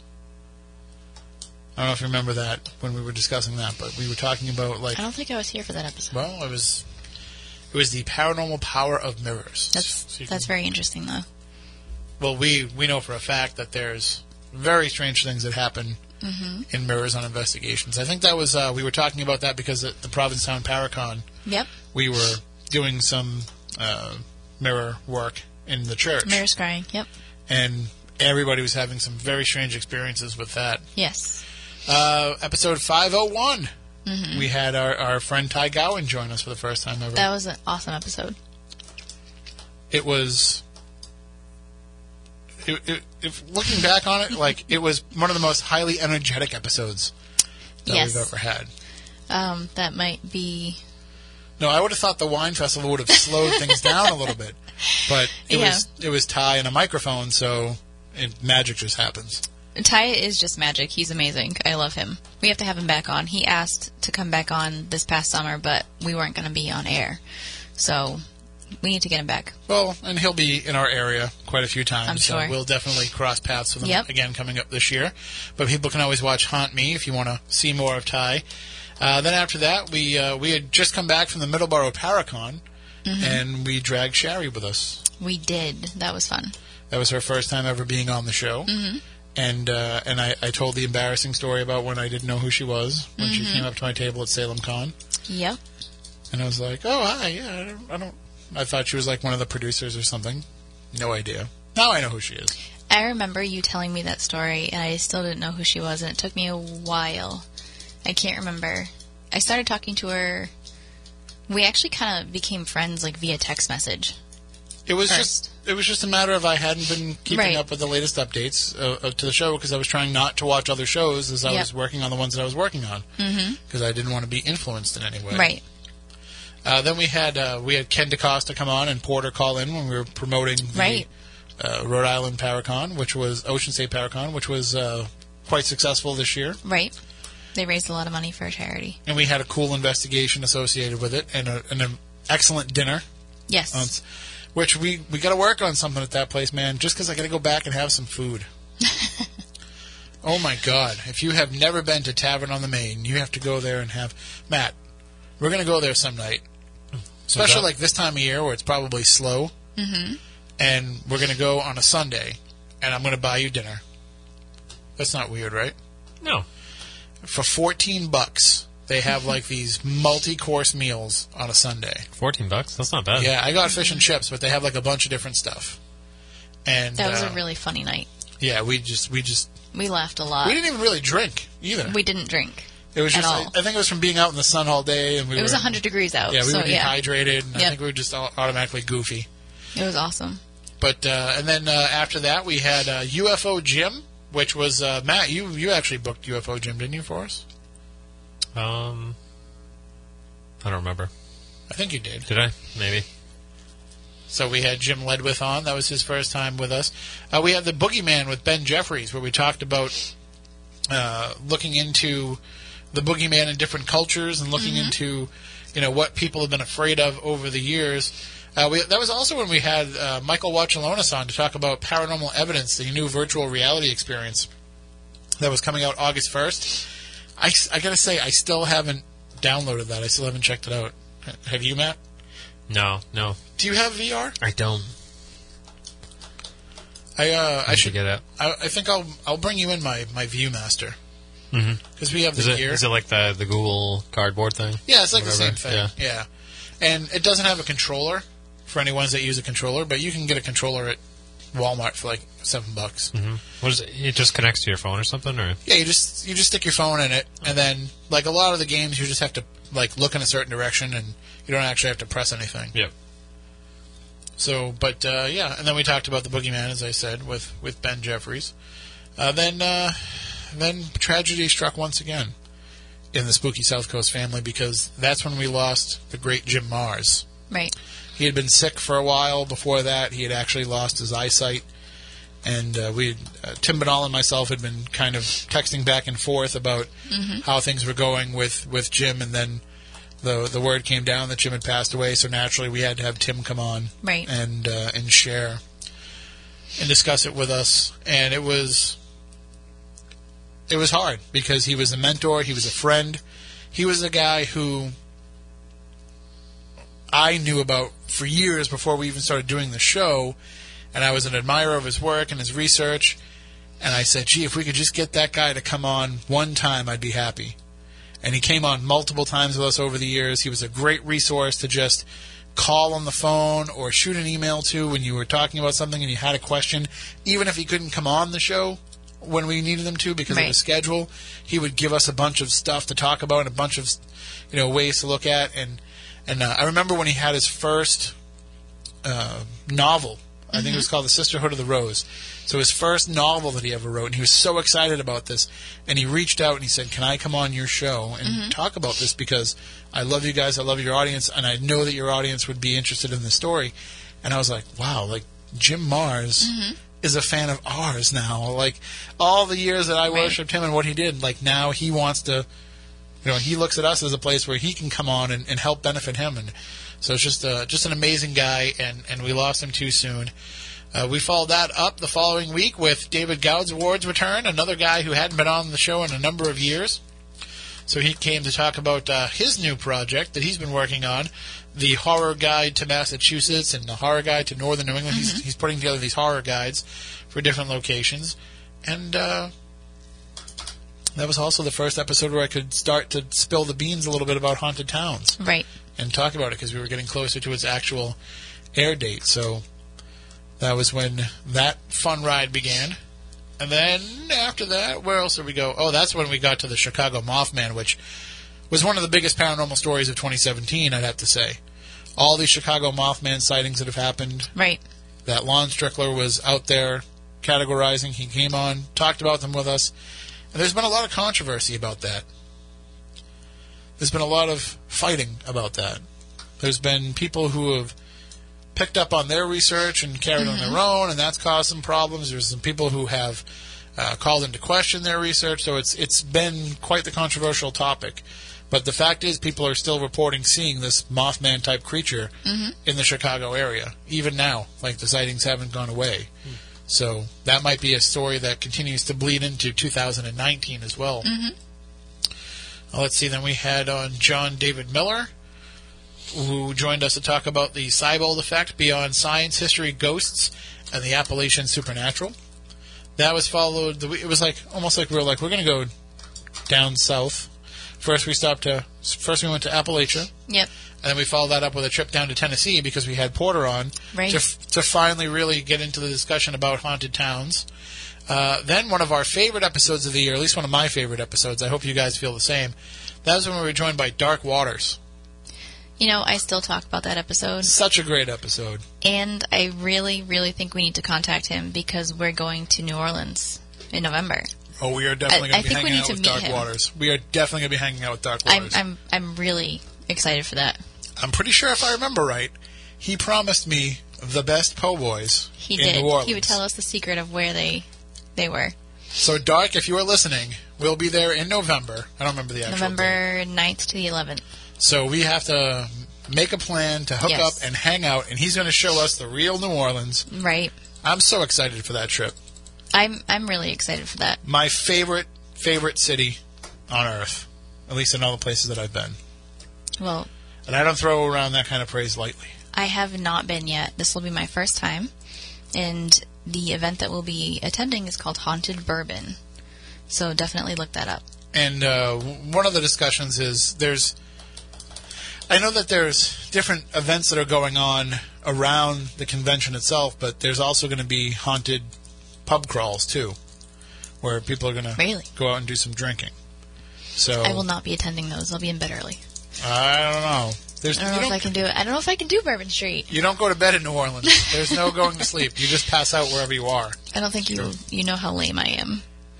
No, that's Matt, are you coming with us? I think I'm going to have to. I think you have to. I mean, I'm not a big fan of po' boys, but I'm sure there's No, I'm with wait you. a minute. Wait a minute. Why aren't you a fan of po' boys? shrimp. But you don't have to have a shrimp po' boy. But what's your other option? Anything. They can put anything in a po' boy. I don't know how I feel Gator? about this. I'll have a gator.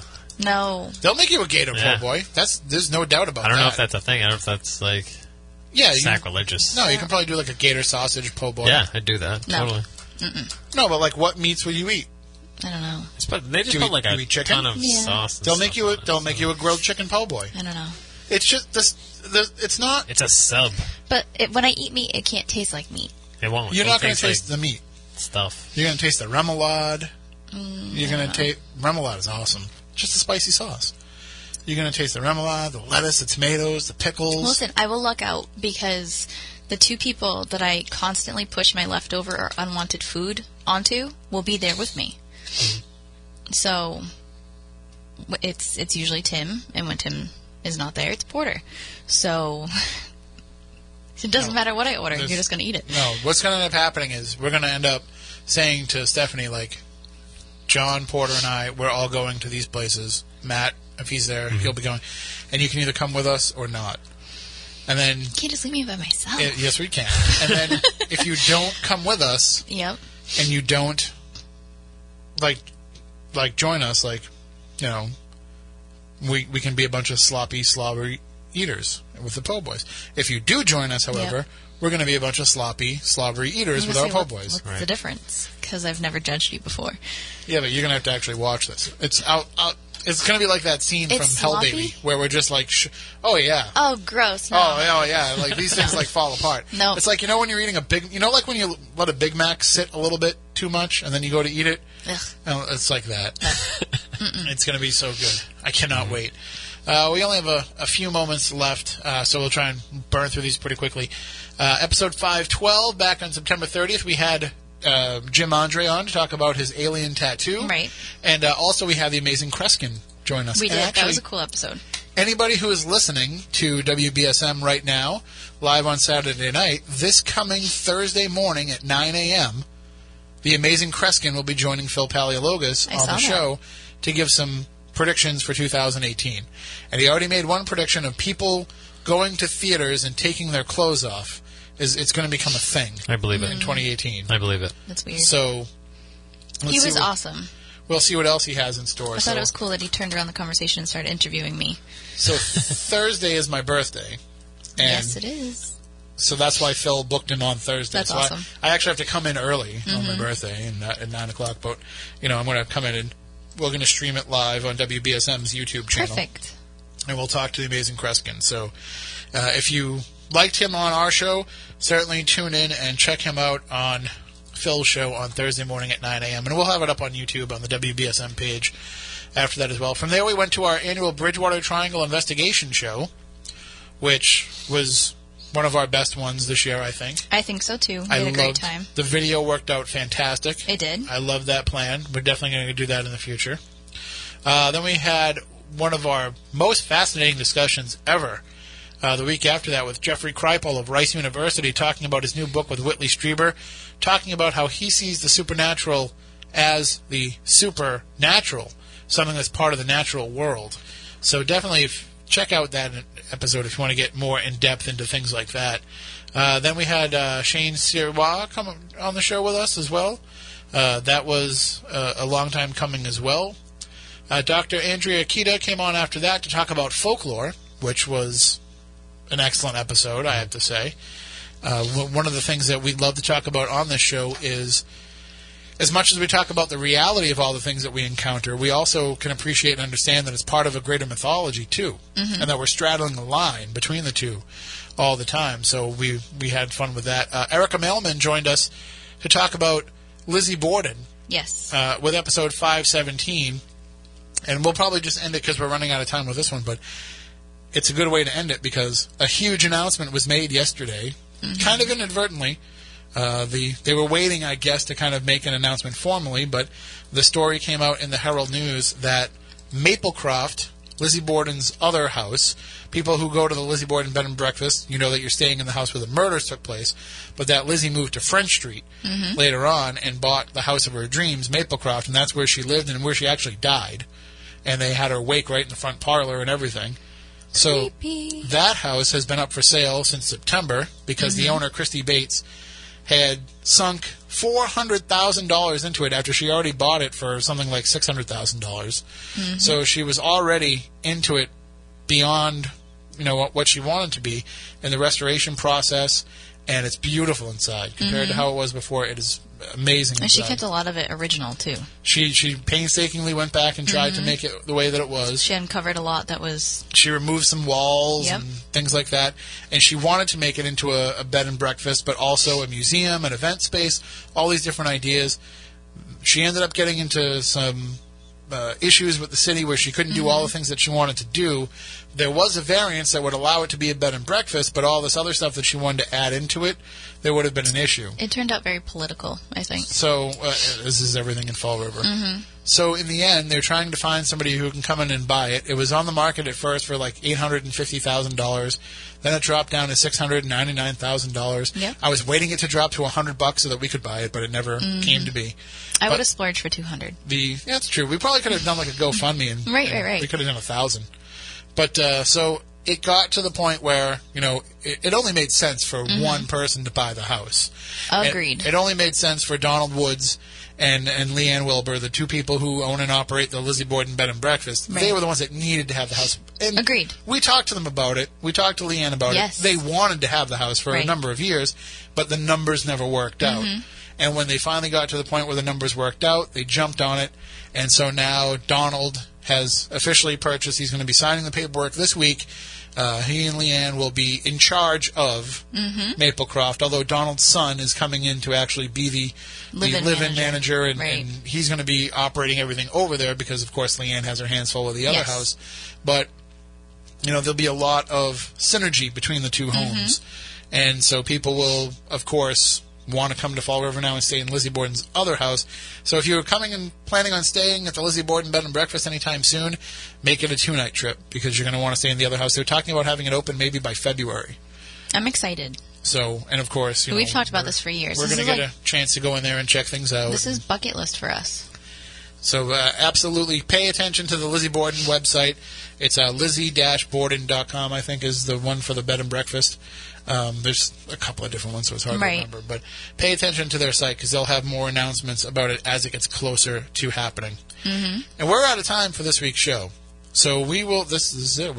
This is the last one of the year, so we can say we'll see you next year. See you next year. Happy New Year to all of our listeners. The lamest joke that's out there, but that's okay. We will see you next year when we start 2018 with a bang, and we head into our 12th year of being on the radio. Until then, have a safe and happy New Year's. For Matt, for Stephanie, for Chris, I'm Tim. We want you all to stay spooktacular.